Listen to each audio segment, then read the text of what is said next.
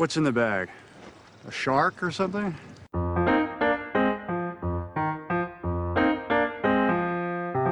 Put the bunny back in the box.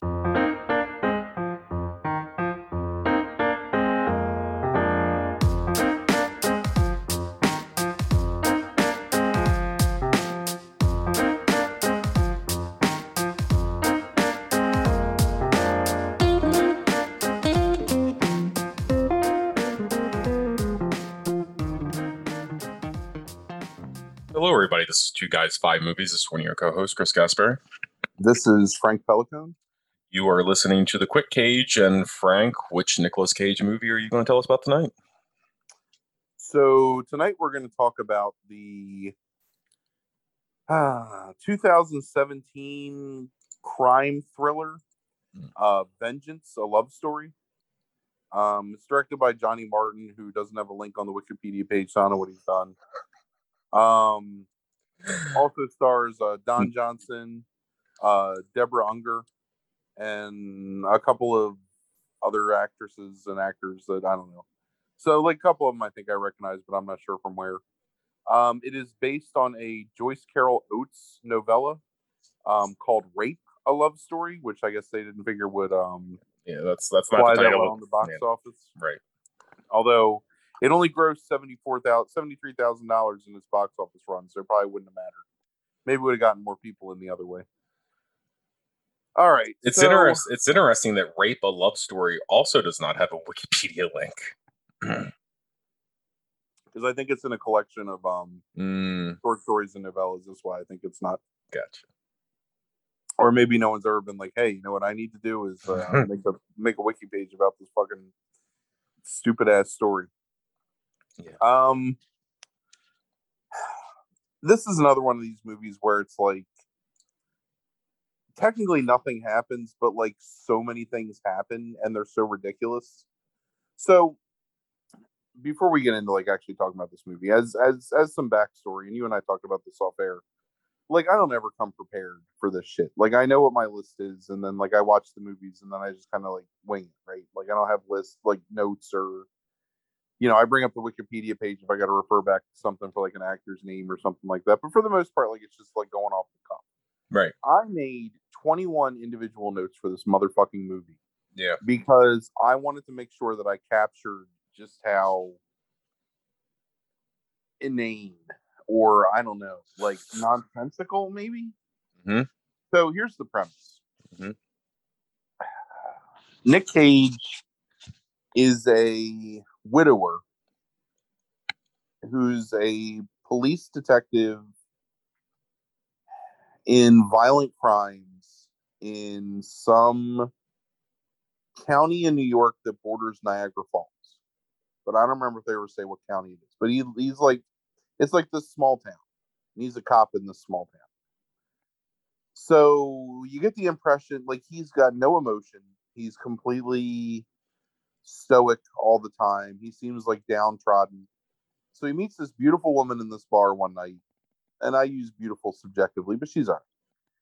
And she flirts with him and he kind of like lets her flirt with him a little bit. And then they find out that they're both widowers. And then you find out that he's like this superhero cop that's like beloved in the town because he's always like saving people. So she gives him her number and she leaves. So you think, oh, okay, cool. Like that's what it's going to be, is there's going to be like some romance here and then something happens to her. But no. It then cuts to her at a party with her boyfriend. And like, I swear to God, I was like, who is this woman? Is this the same woman? Like, because she's dancing around with no bra on. So like, she got these hard nipples and her boobs are all bouncing around. And she's like half drunk in these like Daisy Dukes. And I was like, why is this, like, what am I seeing? Is this the same woman? Like, I thought she was going to be with Nicolas Cage, but no. So she gets real drunk. She's there with her daughter. Her boyfriend wants her to stay. She refuses to stay. So she walks home through like the goddamned woods. Like the most like ass backwards way. It doesn't make any sense. Like they take this long cut so they can go by this park that they used to go to when the father was alive, like the little girl's dad, the woman's ex. Fucking horror movies don't even do that anymore. It's so bad, dude. So they're walking past this boathouse, and there's these 4 guys that are drinking outside the boathouse. And the guys are like, "Hey, baby, don't I know you from high school?" And she's like, "Oh, yeah, haha, I remember you. My boyfriend's waiting." And he's like, "No, bitch, you're getting raped." And I swear to God, like, that's what happens. Then they just beat the shit out of her and gang rape her. Jesus. And it's like, they make the little girl watch. So the little girl, the little girl gets away because they're going to, like, beat her to death or something. And she hides and watches these, like, 4 men rape her mother, which fortunately is not, it's gratuitous in the sense that it goes on forever, but it's like when you watch like daytime soaps that were trying to be edgy and somebody got raped, so it was like all about showing like the contorting face of the woman in pain and then her slipping into like unconsciousness as she whatever. It's really poorly acted. Didn't the one we did 2 weeks ago, wasn't that the half of the premise of that movie? Well, that's what starts the premise. You're talking about Seeking Justice. Yeah. With the brown rabbit barks or whatever the fuck. Right. The rabbit laughs? Whatever it is. It's anyway. So they rape her. They all ejaculate inside her. This is like mentioned. I'm not saying this because like they show it. I'm just saying it because they say it. Then they bang her head against the ground and leave her. So they've left. Who says it? Who says it? The 4 dudes that are like, "Oh yeah, here I come," and then they like, I mean, it's. I guess it's implied. So it's like not part of like the investigation where it's mentioned. It's like, oh no, they know right away. They're like, "Oh, she's got semen and DNA." Oh like God. I swear to God. Okay. Let me get there naturally. Okay. So no, I'm saying the idea that they. Never mind. Like, so this is actually shown in the rape scene itself. Like, well, it they was imply implied it because of the way the guys are talking. Okay. Like, all right. Okay. They're showing their O faces. And oh my God. Nobody's got a condom or anything. It seriously is like that scene in fucking Office Space, but like, I mean, I kind of laughed at it, I guess. Anyway, so they leave her for dead. So the young girl, they just leave this kid there who's like a material witness to this rape. They're just like, "All right, deuces, our rape's done. Let's go party." And then they go away. So then the little girl wanders out on the street, and it just so happens that Nick Cage and his partner are coming back from solving another crime and happen to see the little girl and come back. And so they save the woman. She goes to the hospital. She's like badly beaten. But the little girl can. So Deborah Kara Unger is the mother of this woman. And Deborah Unger as a mother is the stupidest, most spiteful bitch for like no reason. Nicolas Cage is like, "Look, your daughter witnessed this. I got to talk to her because we need to bring these men in," which I think is reasonable. Like, hey, they just committed a violent rape. We have an eyewitness to this rape. Let us talk to her so we can get it. And Deborah Unger's like, "Nah, you don't need to talk to her. She's seen too much. Leave her be. Let my daughter just heal." I don't know. She's an idiot. So anyway, Nicolas Cage persists and he talks to the little girl. So he forms this bond with this like 9-year-old. So they find out who it is. Like the little girl can identify him somehow to the point where like they get him right away. So then they bring all 4 of the guys in, bring the girl down to the police station. The girl like picks all 4 of them out in a lineup, go to jail, right? So then you find out that the two of the dudes, there's 4 dudes. So 2 of the dudes are brothers. And it cuts to their mother who's like, "My boys never did no such thing. They are innocent. This woman's a whore." And then their father's like, "Nah, they probably did it. Like, let's just let them go to jail. Like, they probably definitely raped this woman." And she's like, "Fuck you, they raped this woman. Like, my boys is angels. They don't do nothing wrong." And like, you can look at them and tell they're not angels because they got like that no chin having fucking like. It's like they came and cast it in Cecil County or something. I don't know because Western part of the county. Yeah, it's definitely some like inbreeding going on. But anyway, so they hire. So they're Catholic somehow, even though it doesn't even matter. But they have a priest, and the priest is like, "Well, there's this big shot, slick city lawyer who got, who helped out the Catholic Church getting some of the other fathers off, if you know what I mean. And he could probably like get your boys out of this, conviction. Like, this is a priest saying this shit about dudes that rape someone. Oh, okay. So I forgot that part. So when they go into the boathouse to get her, they come out, and like seconds after getting to the boathouse, the one cop's like, "Yo, we got semen, we got DNA, we got material evidence all over the place. This case is a slam dunk. People violate the crime scene and shit." Anyway, so they go to Don Johnson, and Don Johnson's like, I can get your two boys off, but I'm not cheap. And the mother's like, no amount of money is too much. Like, we pay anything. My boys is innocent. So then Don Johnson tells him how much it costs, and I can't remember how much it is, but it's a considerable amount. And the father's like, so what would they get? Like 3 years? Like, that's probably all right. Like, we don't need to pay this money. So then Don Johnson's like, oh, money for the peace of mind having your boys at home. Like, we can twist this case around, and I'll have the jury eating out of my hand. Right. So,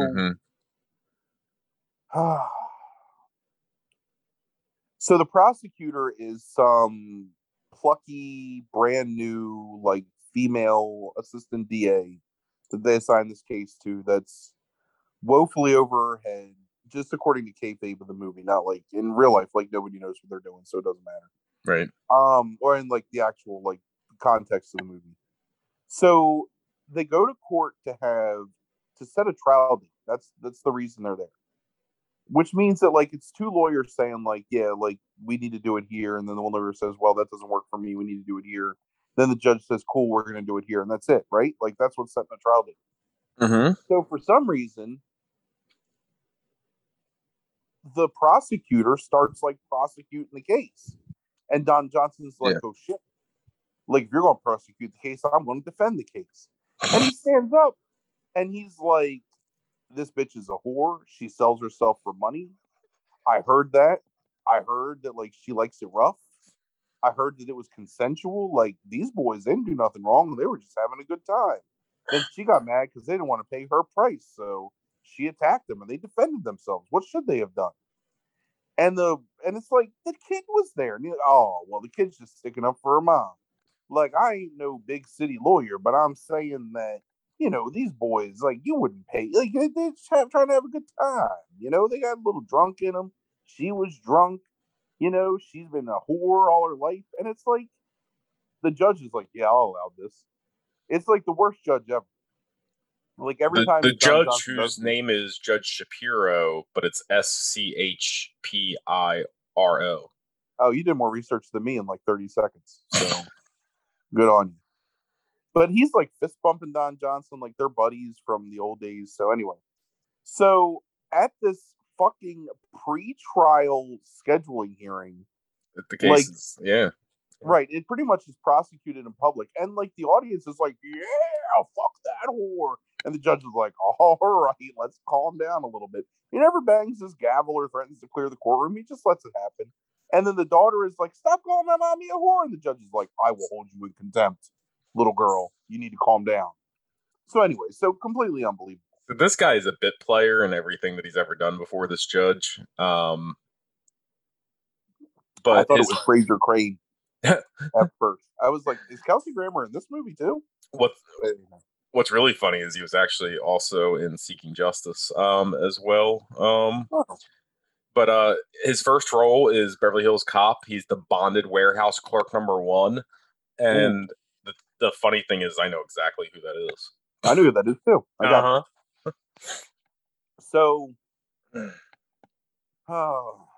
anyway, so Nick Cage is pissed because whatever. And while the woman's in the courtroom, while there's like hundreds of witnesses, not hundreds, like maybe like 36 witnesses in this courtroom, including the judge and the bailiffs and the lawyers, the dudes are sitting there going, I can't remember what this woman's name is. Like, let's say it's Laura, because it doesn't matter. They're like, Laura, Laura, gonna see you around.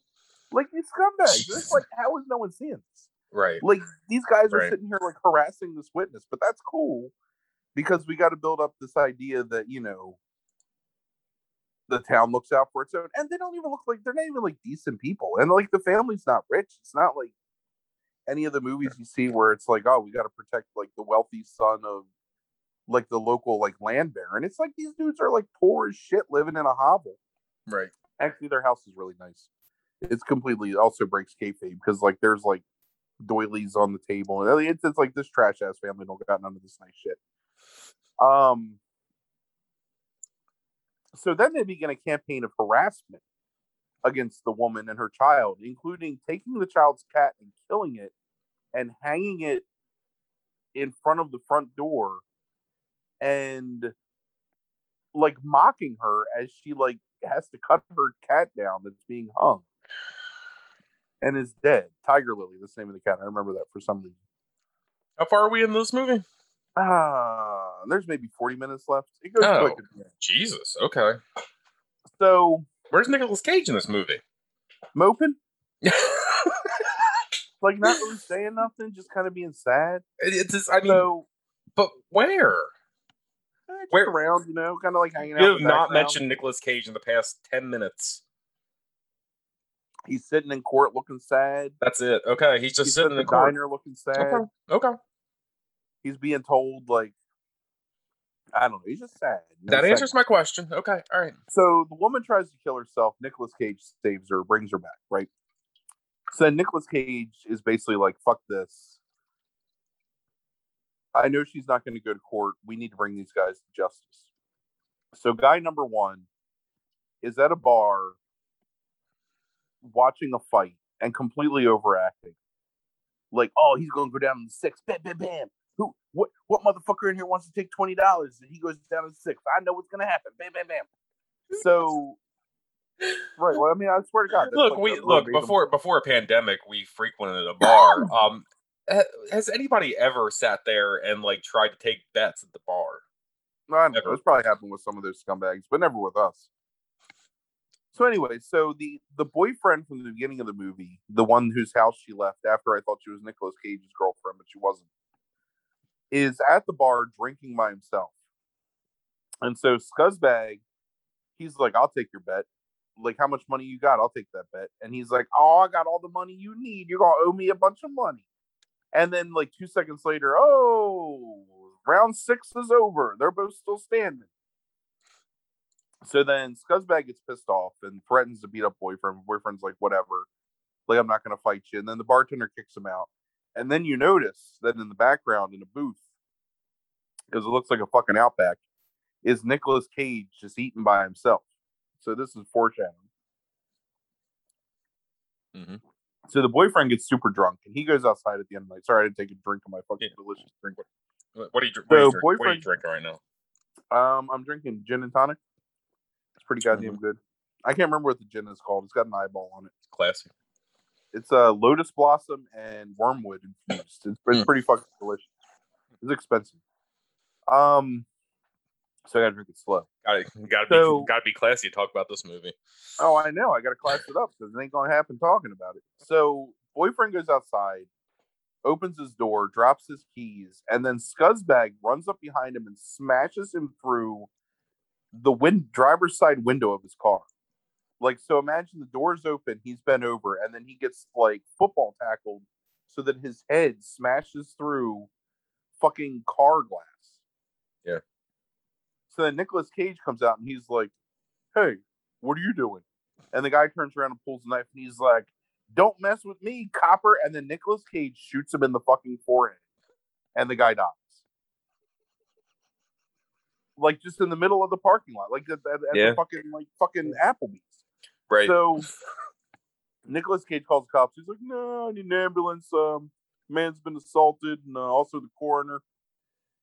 So they bring Nicolas Cage in and they're like, it's crazy that this guy's a suspect in the case that you're working on and you shot him. You didn't know it was him. Nicolas Cage's like, nah, it was dark. And they're like, you didn't know it was whatever, like Billy Ray? Nah, couldn't really tell. He was being aggressive, had a knife, had assaulted this man. And they're like, kind of suspicious. And he's like, I don't know. Just happened. Not really suspicious. And they were like, oh, you weren't following him? And he was like, I was just having a hamburger. All right, so that's the first Was he thing. having a hamburger?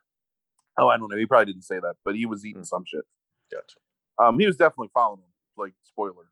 Right. Because he wanted to kill him. Right.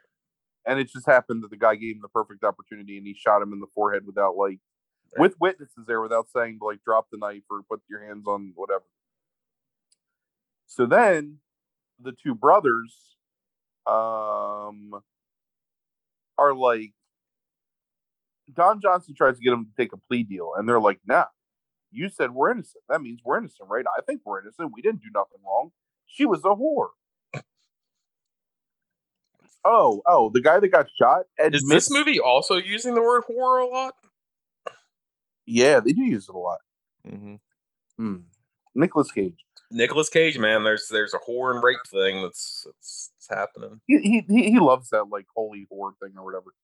Anyway, so the scuzzbag that got shot is at the bar admitting to raping and beating this woman. He's like, yeah, we did it. We took care of her. I'm going to get her again. And there's nothing you can do in public while he's up for trial for this crime. Right. Like, the people are admitting it. Like, just anyway.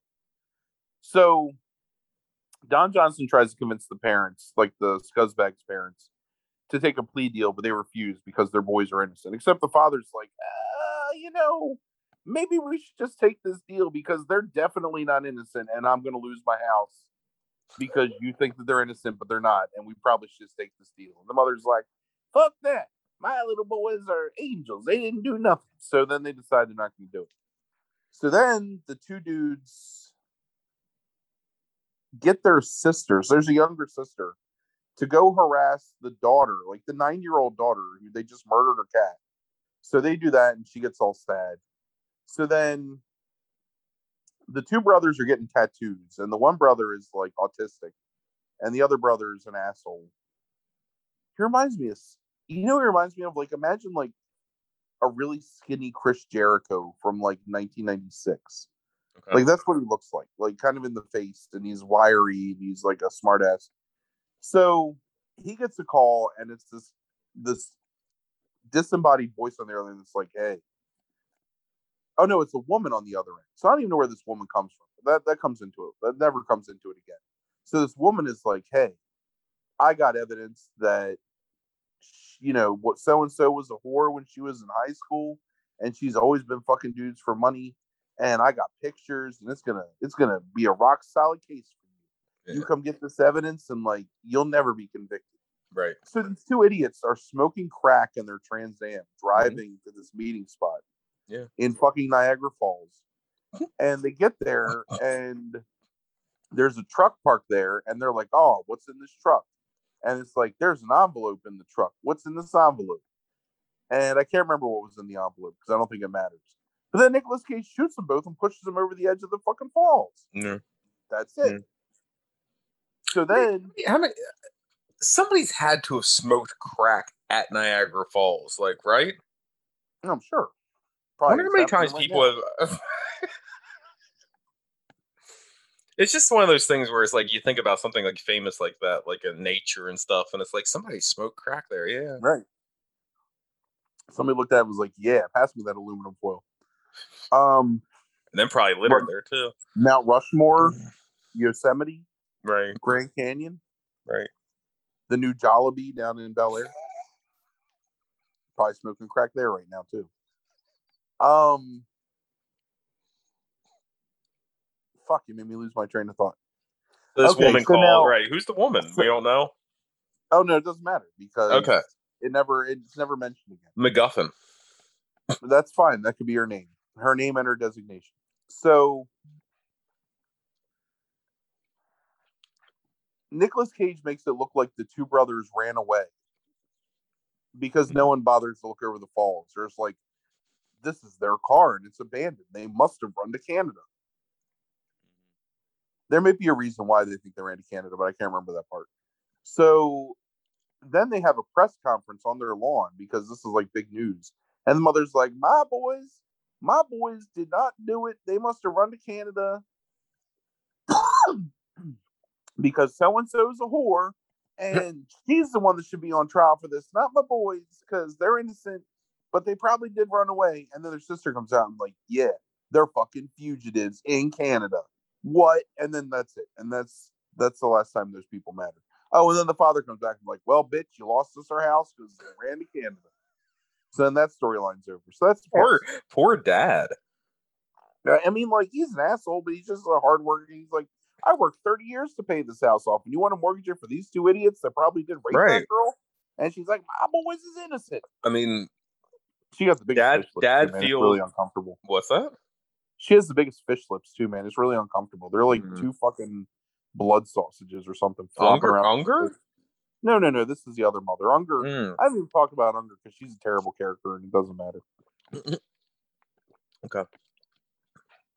So there's one guy left, and everything seems okay because they're all gone. And the young girl, like the 9-year-old, is adjusting again. And then the fourth guy shows up behind her at a clothing store, like in the child section, and is like, you need to tell your mom that I left before anything happened. Got it? I left before anything happened, or I'm going to come see you. Like, this dude is literally a prime suspect in a rape, like attempted murder charge, and is appearing in public to threaten an 8-year-old. Yeah. But that's how fucking Vengeance, a love story rolls. So I don't remember how Nick Cage finds out, but he does. So then he gets another fake call to this guy, which is like, oh, remember me? We knew each other in high school. You were so cute back then. I got information about, this whore bitch, that she was always a whore bitch. You should come see me at this motel. So the idiot does. So then Nick Cage is there, and he basically gets the guy to write a suicide note saying that, like, it was them brothers that did it. I'm sorry for my part in it. And then makes him put his hand on. So Nick Cage is holding a revolver against his head. He makes the dude put his hand on the revolver, and then Nick Cage shoots him in the head so that he'll have powder residue on his hands. So then he can frame it as a suicide. And he does, and he gets away with it. So then at the end of the movie, Nick Cage, he's walking out of the police station, and Don Johnson's there. Like, Slick City lawyer Don Johnson. And Don Johnson's like, well, Nick Cage's character, don't know about you, but I don't think the vigilante justice has any place in our society. And Nick Cage is like, don't know about you, but I think justice has a place in our society. And this was just karma anyway. And Don Johnson's like, someday that attitude is going to put you in a position where someone like me is going to have to represent you. And Nick Cage says, you better hope that someday your position doesn't put you in a place where I have to save you. And then Don Johnson goes and gets on a Harley for no reason. Like, he's never been on a Harley before. It's never been established that this matters. Well, he is Harley Davidson, right? Well, that's true. Or is he the Marlboro Man? Oh, he's one of the two. I can't remember. He could have just walked off set because what the fuck ever. Like, his part's over. But they have to show him get on a Harley and then do like a crane shot following him down the street as he drives away. Like, he's the hero of the movie. Yeah. So then there's this shit where, like, Dakota is that mother and daughter are moving away from Deborah Unger because Deborah Unger's a bitch.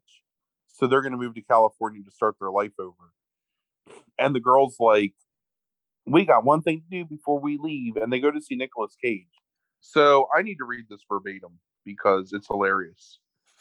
So they're standing there at the outside of Nick Cage is on the inside of like the police lot,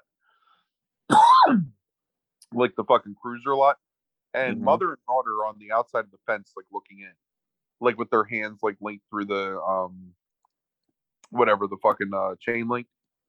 Yeah. So the mother says, I told you before, I don't meet too many real life heroes. And Nick Cage says, ma'am, your daughter's the real hero.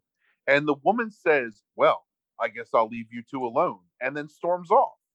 Like, it seriously is the most inappropriately, like, weirdly sexualized encounter where Nick Cage is just like, your daughter was real tough through all this, like your rape and standing up to the bullies, and like you should be proud of her. And the woman's like, well, I guess you're gonna fuck her, huh?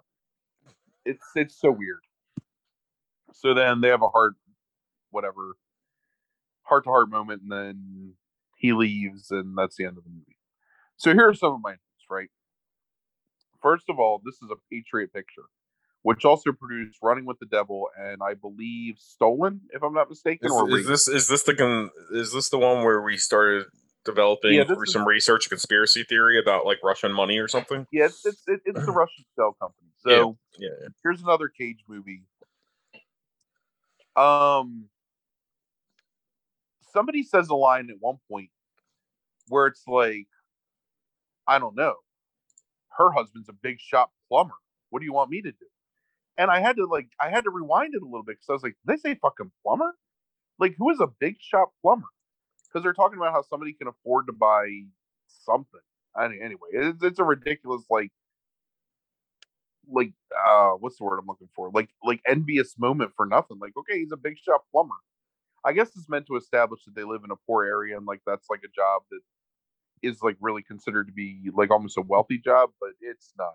Like, very well done. Right. The father of the two scumbag boys, when he's talking to Don Johnson, and Don Johnson is saying like he's gonna charge them for both the boys separately because it's two separate cases. And the father's like, well, in reality, it's just one case because even though it's two boys, it's just one crime. You're gonna be making the same argument. And Don Johnson's like, you would have made a good lawyer, like you got a pretty good argument. And the father says, I mean, come on, a woman got two babies. She don't do twice as much work. She got two tits for a reason. And I was like, what the fuck is that logic? But that's like an actual quote from the movie because I wrote it down. There's a point where the woman who's like all distraught because she thinks her case is gonna be dismissed, is like wandering like, I don't know what the word I'm looking for, like uncertainly through the neighborhood, and she walks past the sign that says "Drive like your kids live here," and then walks out the road and almost gets hit by a car. So that's real classy. It's a good movement. I don't understand that quote. There's a whole bunch of stuff in here about me being flabbergasted about the fact that these men continuously admit to raping and beating this woman while they're awaiting trial. Yeah. And continue to just like threaten witnesses the whole time. Like, yeah, it's cool. Right. The funny thing about this movie, so this is 2017. So Cage probably filmed it in 2016. Mm-hmm. So his hair was definitely like receding at that point and thinning and like going gray. So this is like the greatest Nick Cage hair weave you've ever seen. It's like, I swear, like, they call a mullet like party in the back, business in the front or whatever. It's like shag in the back, fucking Joanne Fabrics in the front or something. It looks like yarn and moss or something, but it's just all spray painted black. Like, it's the worst weave. So anyway, so that's the movie. Awesome. Yeah, it's hard for me to continue to contextualize this stuff by saying like this is the worst Nick Cage movie, right? But if this isn't in like the top 3, at least it's got to be like 1 or 2. I mean, if there's worse than this and fucking Seeking Justice and fucking Grand Isle and whatever the fuck else like I've had to endure, I don't know how he keeps doing it. And you know what? He doesn't care about this movie at all because he never acts. He just kind of sits there and like stares at somebody and then delivers a line. Yeah. And then you move on to the next scene. The only real paper that reviews this is the Los Angeles Times. Oddly, I guess there's just not enough reviews. Rotten Tomatoes has it as like 0 reviews, but when you scroll down, there's actually 4 reviews. Right. LA Times reviews it and calls his performance detached. Yes, it's accurate. Detached portrayal of a guy whose mind is permanently elsewhere. Yeah, like in the next movie he's going to get forced to make so he can pay off his goddamn IRS debt. Right. So So here's, I mean, it's like such bad performances. So there's a really funny user review on IMDb where the guy basically blames this movie being bad on the editing. He's like, I don't know anything about making movies, and I've never thought about editing before, but this movie would have been good if it would have been edited better. So, I mean, that's probably the most hopeful thing that you could ever say about this movie, and definitely like shows a faith in humanity, like far beyond what I have. That this man thinks that this movie could be saved. God, it's just so bad. It's seriously, there's like, it's the worst written dialogue.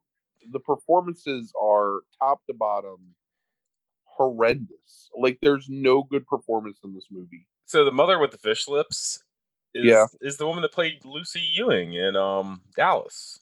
I don't know if you know Dallas well enough to know who that is. No, She was also on later years Match Game as well, which I've always watched Match Game, but I might actually know. 79 what's her 82. real life name? Oh, I don't know that part. Charlene Tilden. Nah, I didn't even recognize her there. Yeah, it's Doesn't pretty. matter. I was reading about her while you were like talking about the movie, and it's a pretty tragic life. Pretty tragic life. Overall, like just not tragic, just sad. I really had another point I wanted to make about this awful movie, and I can't remember. Like, I don't know who's mining Joyce Carol Oates novellas for fucking story ideas. Well, lucky for you, Frank, because let's pour this second drink now. I'm going to tell you because I've been doing research. So I think, and look, we shit on people all the time on this podcast. So like, I understand what it takes to make a movie and all that kind of stuff, but I'm still going to always do that. So the guy that wrote this, who's John Mankiewicz, he has a pretty long history in Hollywood. He started out writing a couple episodes of Hill Street Blues, Miami Vice, and stuff like that. Very, very much into crime type stuff. Like, so he ends up like writing through the years on like different episodes of Karen Cisco, The Division, if you remember that show from the early 2000s. I do. New Amsterdam, In Plain Sight, The Mentalist, House of Cards. He writes a number of episodes for Bosch, you know. So he also becomes a producer and produces a lot of those shows as well. So I mean, he's so I have to believe that because he mainly writes television, that this is like almost like a passion project of his, maybe. Because he does not write. This is the only like actual screenplay he's ever written. So it's like he read this story. He's like, "Fuck yeah!" Like, I'm going to adapt this thing. So that's how it like. That's how Joyce Carol Oates gets mine. In my mind, is that this guy just like is like, yes, this is it. Like, this is what I'm going to do. Now, the director is a much more fascinating story. The guy who does not have a Wikipedia page. The reason he doesn't have a Wikipedia page is because he is a stunt coordinator. Oh, yeah. Okay, I did read that a little bit. Go ahead, though. He's a stunt coordinator who seemingly meets up with Cage. It looks like on Drive Angry, but then is also a stunt. He's a stunt coordinator there. Then he's a stunt performer on Seeking Justice. And then the stunt coordinator on Rage and the stunt coordinator on USS Indianapolis. So I think like Cage maybe like, because those aren't necessarily the same ones that Patriot Films does or anything like that. So I'm thinking he must have a relationship with Cage in some way by this point, like once they meet. So he has never done like, hold on. Director. Oh no, he has other movies. Okay, hold on. He has one called Skeleton Man and then Case 13. I don't know that movie either. So these are all really low budget. So this is his breakthrough. right? Mm. And then he has a few more, and he has 3 more in pre-production. So, Well, glad to see he's working. right, sure, but yeah, this guy is a stunt coordinator and has no movie, even though he's done 6. He has no Wikipedia page, so I can't imagine the movies are any better than this movie. I don't know that I ever want to find out. He's completely like, he completely lacks all charm and nuance in his direction, and Yeah, it's just ham-fisted. I mean, I swear to God, the drive like your kids live here and then her almost getting hit is worse than the fucking time expired Ziggy thing in The Wire, because at least that was sandwiched around some good shit. right. So he has a movie called Hangman, and I almost want to watch this fucking movie. He has a movie called Hangman in 2017 that has Pacino, Carl Urban, and Brittany Snow in it. That's something. A homicide detective brings his partner out of retirement to help catch a serial killer whose crimes are based on children's game Hangman. Oh my god, I can see Pacino doing that. Yeah, Right.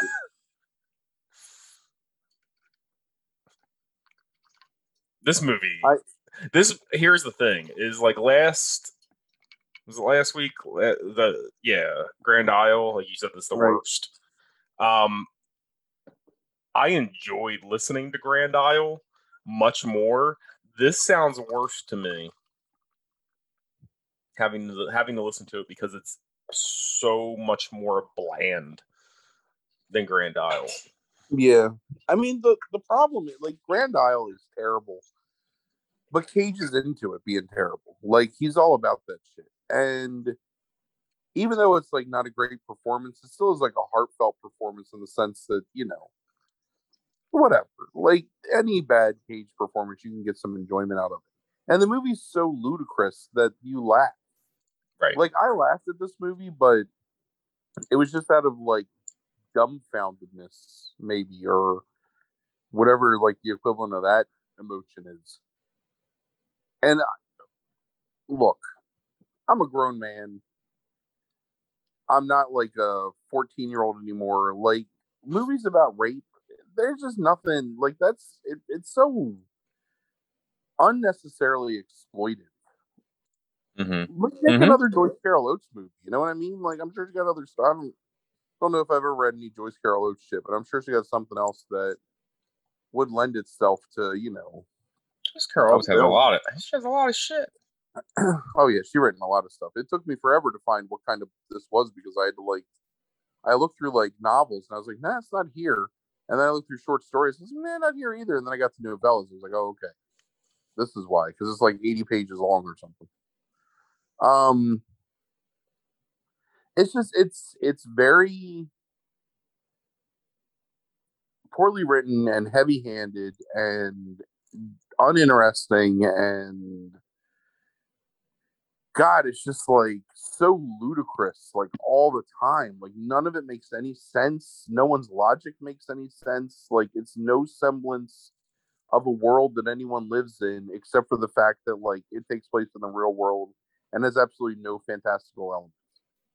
Like at least Grand Isle has like, and they don't really address it, but at least it has like the fake, like serial killer, whatever, subplot of the bitches in the basement or whatever. Like this is nothing. This is just a bad. No character's motivation makes any sense. The resolution makes no sense. The fact that Nick Cage can murder 4 people and get away with it, like, makes no sense. The fact that he does it because he shows no emotion whatsoever, so why does he even fucking care? That makes no sense. Awesome. It was worth my time. But on the positive side, off the fucking list. No, this is where we end up. Oh, hold on. What are the scores? The Cage performance is like a 1. I mean, it's literally like one of the worst Cage performances ever. There's nothing there. It's like, well, right, it's like the absence of a performance almost. It seems so. I don't even believe he memorized his lines. Is it not applicable? No, it's a 1 because he emotes a couple of times on accident. The movie's also like it's like a 0.5 or something. I don't know. Can a movie be a Jesus. 0? Yeah, I think so. Frankie watched this movie with me, Uh, and I looked over at Frankie and I said, "Am I watching this movie? Like, what am I doing with my life? Like, this movie's never going to end." And he'd be like, "Ha, ha, ha, ha, ha. Oh, it is really bad." And then you go back to playing his Switch or whatever, and I'm still sitting here watching it. And it's like, where's my escape? Like, I got to watch this fucking movie, and I don't know. But 2017 is done now is it? because there's a movie. Well, there's a movie called Dark in 2017, but it turns out it's just a reworked version of Dying of the Light. And I ain't counting that shit. I'm not fucking watching it. Dying of the Light was terrible. I'm never Dude. revisiting that movie. Hold on, wait. Fuck that movie. It doesn't count as so much. This might be the movie. This might be the movie that always gets us. Like when we do this, we've done Inconceivable. Yes. I do not remember this movie at all. Inconceivable is where Nick Cage and whatever her fucking name is are lawyers, and they want to have a baby, but she doesn't want to get pregnant, so they have a surrogate get pregnant for her. Then the surrogate doesn't want to give up the baby. Right? Yeah. Okay. When you describe it to me, I remember it. When I try to read the Wikipedia article about it, I do not remember it. Here's how you should remember it. It's called Inconceivable because they can't conceive a child. That's the clever hook of the title. So 2017 is done.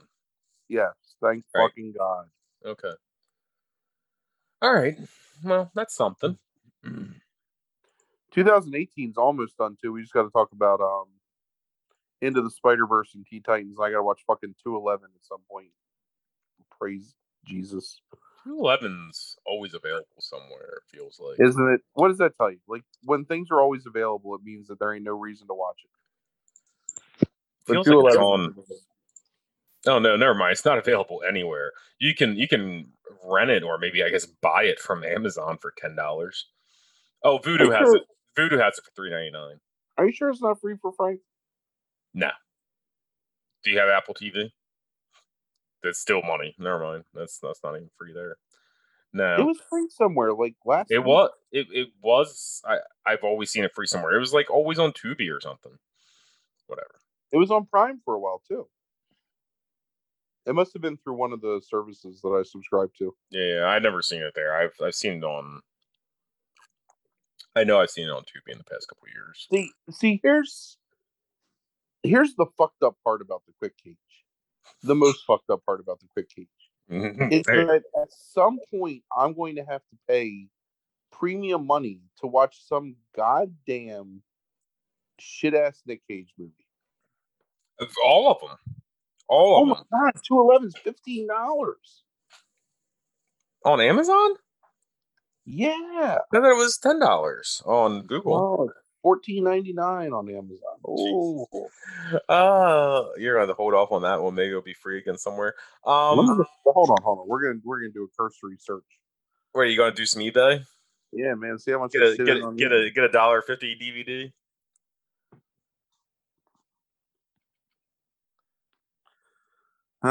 Me and my eBay. Oh yeah, $5.95 with free shipping on Blu-ray. There you go. Am I doing this? You are, because it's cheaper. God, it's buy 3 get 1 free. I gotta buy 3 of that. That doesn't help me. Give them as gifts. So yeah, from this point on, like when we're done, I did not sit down like I promised on Sunday and like go through and see how many we actually had left. But when we're done, like at that point, the Quick Cage will only come back when Cage has a new movie, and you pretty much have to be on it and just spend the $20 or go see it in the theater. That's the preferable option, right? At least then it would be an experience as opposed to just fucking drudgery on my goddamn couch. Right. All right, $6. Buy it now, free shipping. Yep. That's how you do it. Do I have any eBay bucks? No. Fuck. Well, there it is. Yeah. Check out success. Your order's in.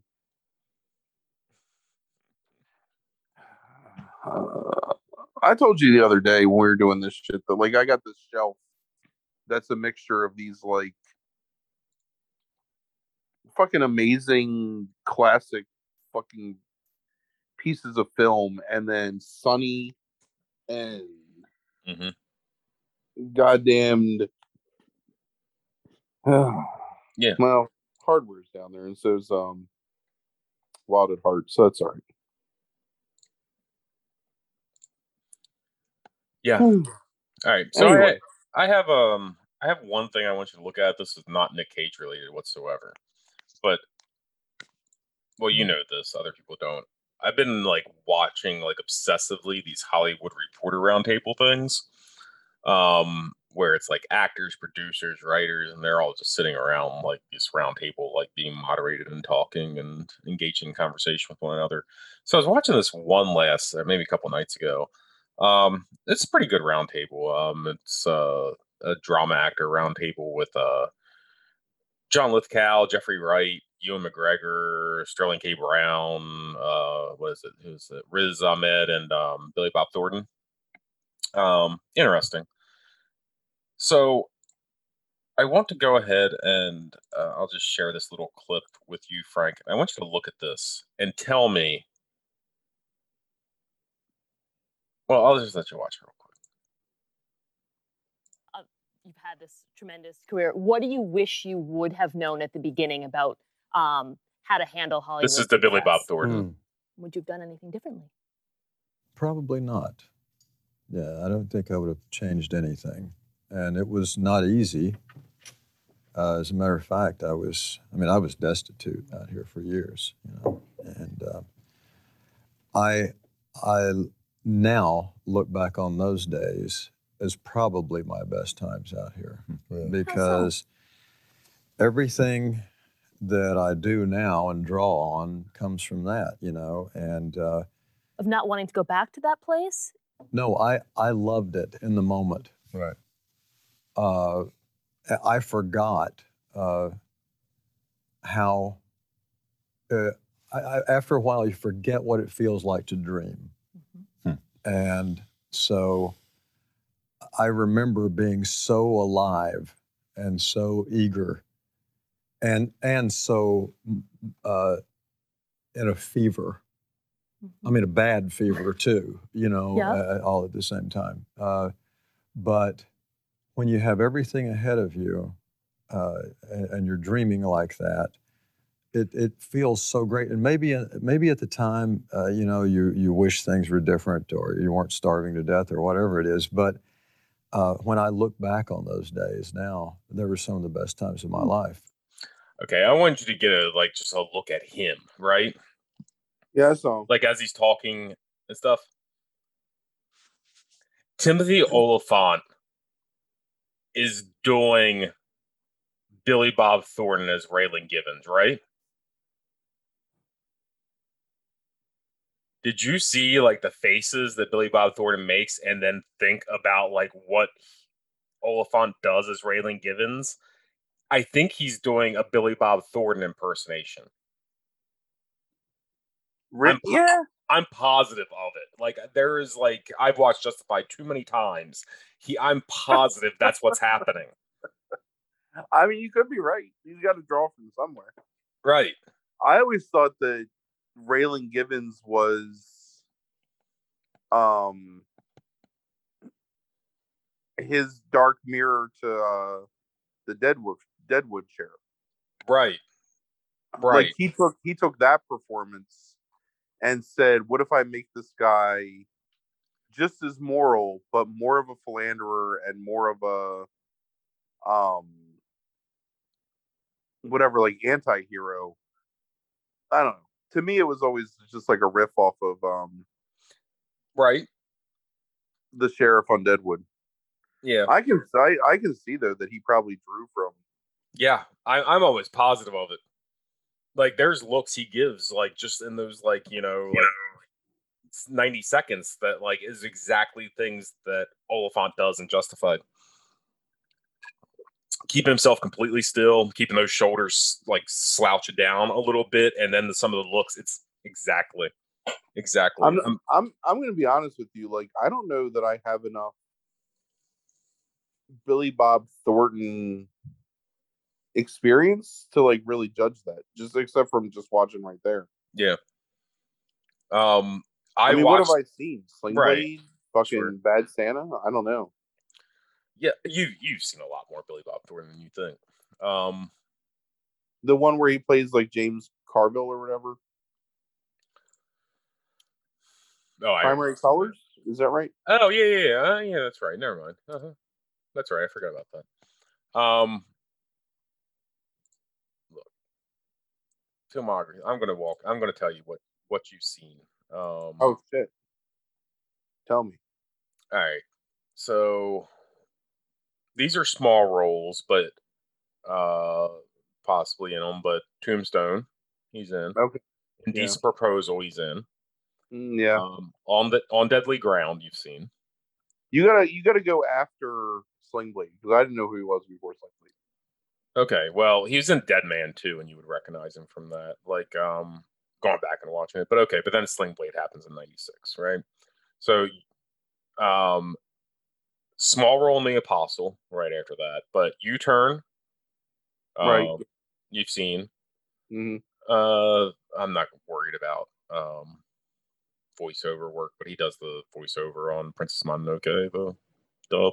Oh yeah, I remember that. He's actually good in that. Burn Hollywood Burn, he's in. Then A Simple Plan, Armageddon, Right. Primary Colors. Right. I'm assuming you've seen Pushing Tin, right? No, it's the one I always confuse with Matchstick Men. Gotcha. Okay. I mean, yes, I've seen that. I've seen it. Let's see. What else? Monsters Ball, you've seen. Right? Oh yeah, of course. Yeah. The Man Who Wasn't There. Yeah, I've seen that. Bad Santa. Yeah. Love Actually, you've seen. Right? Yeah. Intolerable Cruelty. Yes. I'm just basically going through his filmography and skipping the movies that I don't know. So you've seen Friday Night Lights. Yeah. Right. And there's some of these maybe that you have seen. Have you seen The Alamo by any chance from 2004? Yeah. Okay. I watched it. Right. The Ice Harvest. Right. Yeah. Bad News Bears, which I think we watched in the theater together. So yeah. Right. I've seen I don't know what the Astronaut Farmer is, but that looks like a I've hilarious seen cover. the Astronaut Farmer. Okay, see, so you've seen like every single one of his movies. Maybe not recently because he's done more television in recent years. Oh, he's in that movie that Into the Grizzly Maze that I was bitching about the other night and blaming on Bledsoe. I've never seen that. Yeah, no, neither have I. It's on like Netflix. I said, I don't really know his filmography. On Netflix, right? There's a Bad Santa too. I never saw it. Oh, okay, I didn't even know it existed. I don't think. Did it ever come out? Or is it something that hasn't been released? It came out in 2016. Wow, that's a minute. Yeah.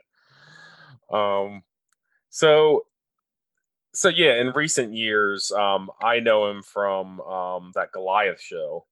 Right. That's on Amazon. And then he was on that season of Fargo that you watched, the first season, where he's fucking incredible. Yeah. Fine, buddy. Fuck you. I guess I know. Goddamn. You've seen probably more. If you cut out after Sling Blade and just go from there, you've seen probably over half of this filmography, if not like 70% of it. Fine. Okay. Glad I proved my point on this unrelated topic. There's not many left. No. There's not many left. It's like I said. At this point, it's like it's almost becoming like an analogy for the pandemic. Let me wax a little more poetic and say that I just feel like motherfucking Sisyphus. Like, I got this goddamn rock, and you keep telling me I'm almost at the top of the mountain, but at some point, fucking rock gonna roll all the way back down. I'm gonna have to push it back up again. I'm gonna sit down this weekend and do it. I'm gonna I'll text you some questions, like of whether things count or not. Like, Right. Have you seen Inconceivable? That's what you'll ask me. See motherfucking Inconceivable? Well, there's some things like, okay, so he's third listed on that movie. So it's like On what? Racing with the Moon. I don't know that movie. It's from 1984, and you got to watch it. Yeah. That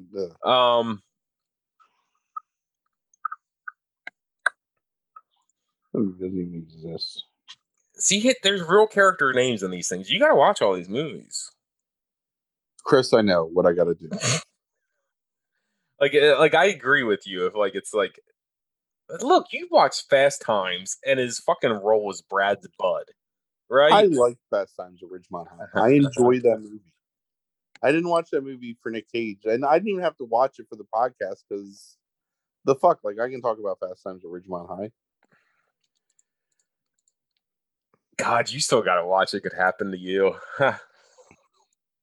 What is that? It Could Happen to You? I've even seen that one, Frank. Come on. No, I just don't remember what it is. It's the one where he's a police officer, wins the lottery, and like splits his winnings with the waitress. Right. Yeah. Actually, I don't think I mind that movie so much. No, it was when I was like whatever, like 15. It was like okay, like romantic comedy, but that'll actually like kill 19. No, never mind. That's not true because you still gotta watch Garden Test. I'm watching that this weekend. I think. Yeah. Spoilers. Yeah, you are. Because it's free somewhere. I think. Mm-hmm. Yeah. Okay. Do you know what I'm doing right now? Just so you know, just for some context of how my life goes. What's that? I'm going through all my streaming services and searching for Nicolas Cage to see if anything got added this week. Yeah. Since I watched motherfucking. Yeah. What was this goddamn movie called? Vengeance: A Love Story. Right. And you know what? There's nothing new. There's nothing for me to watch.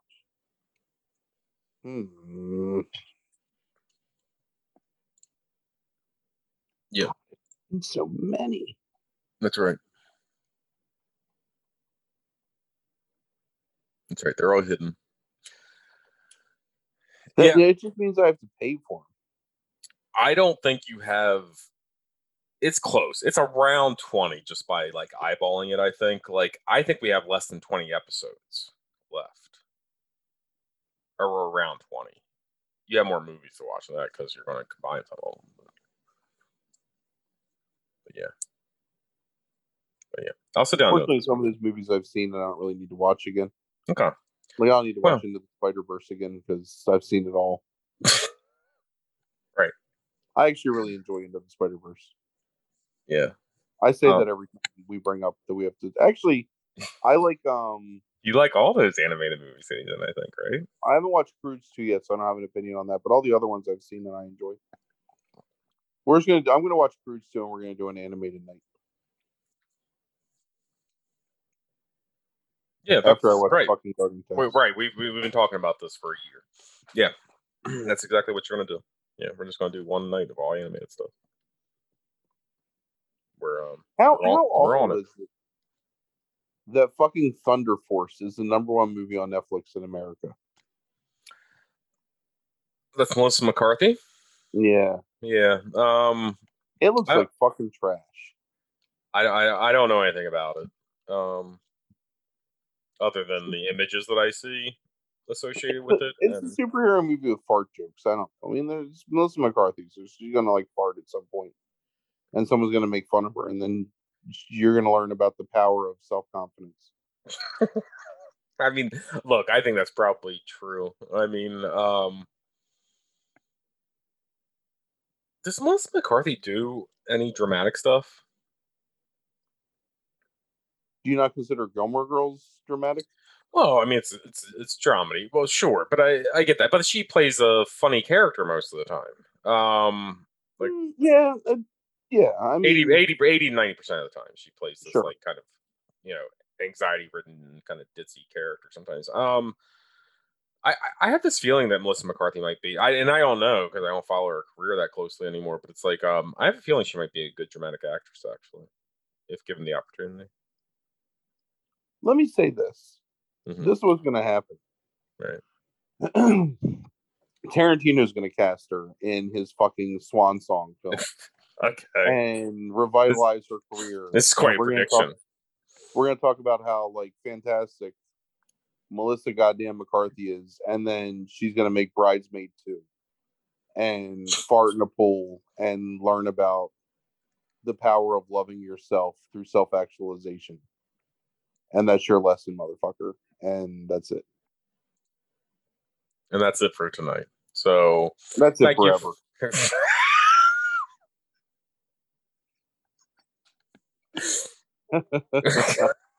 Look, I'm flipping through Netflix now. I've That already would- given up on life. Oh, that would have been a great ending if the quick cage just never came back. It really was just the end, but it's not.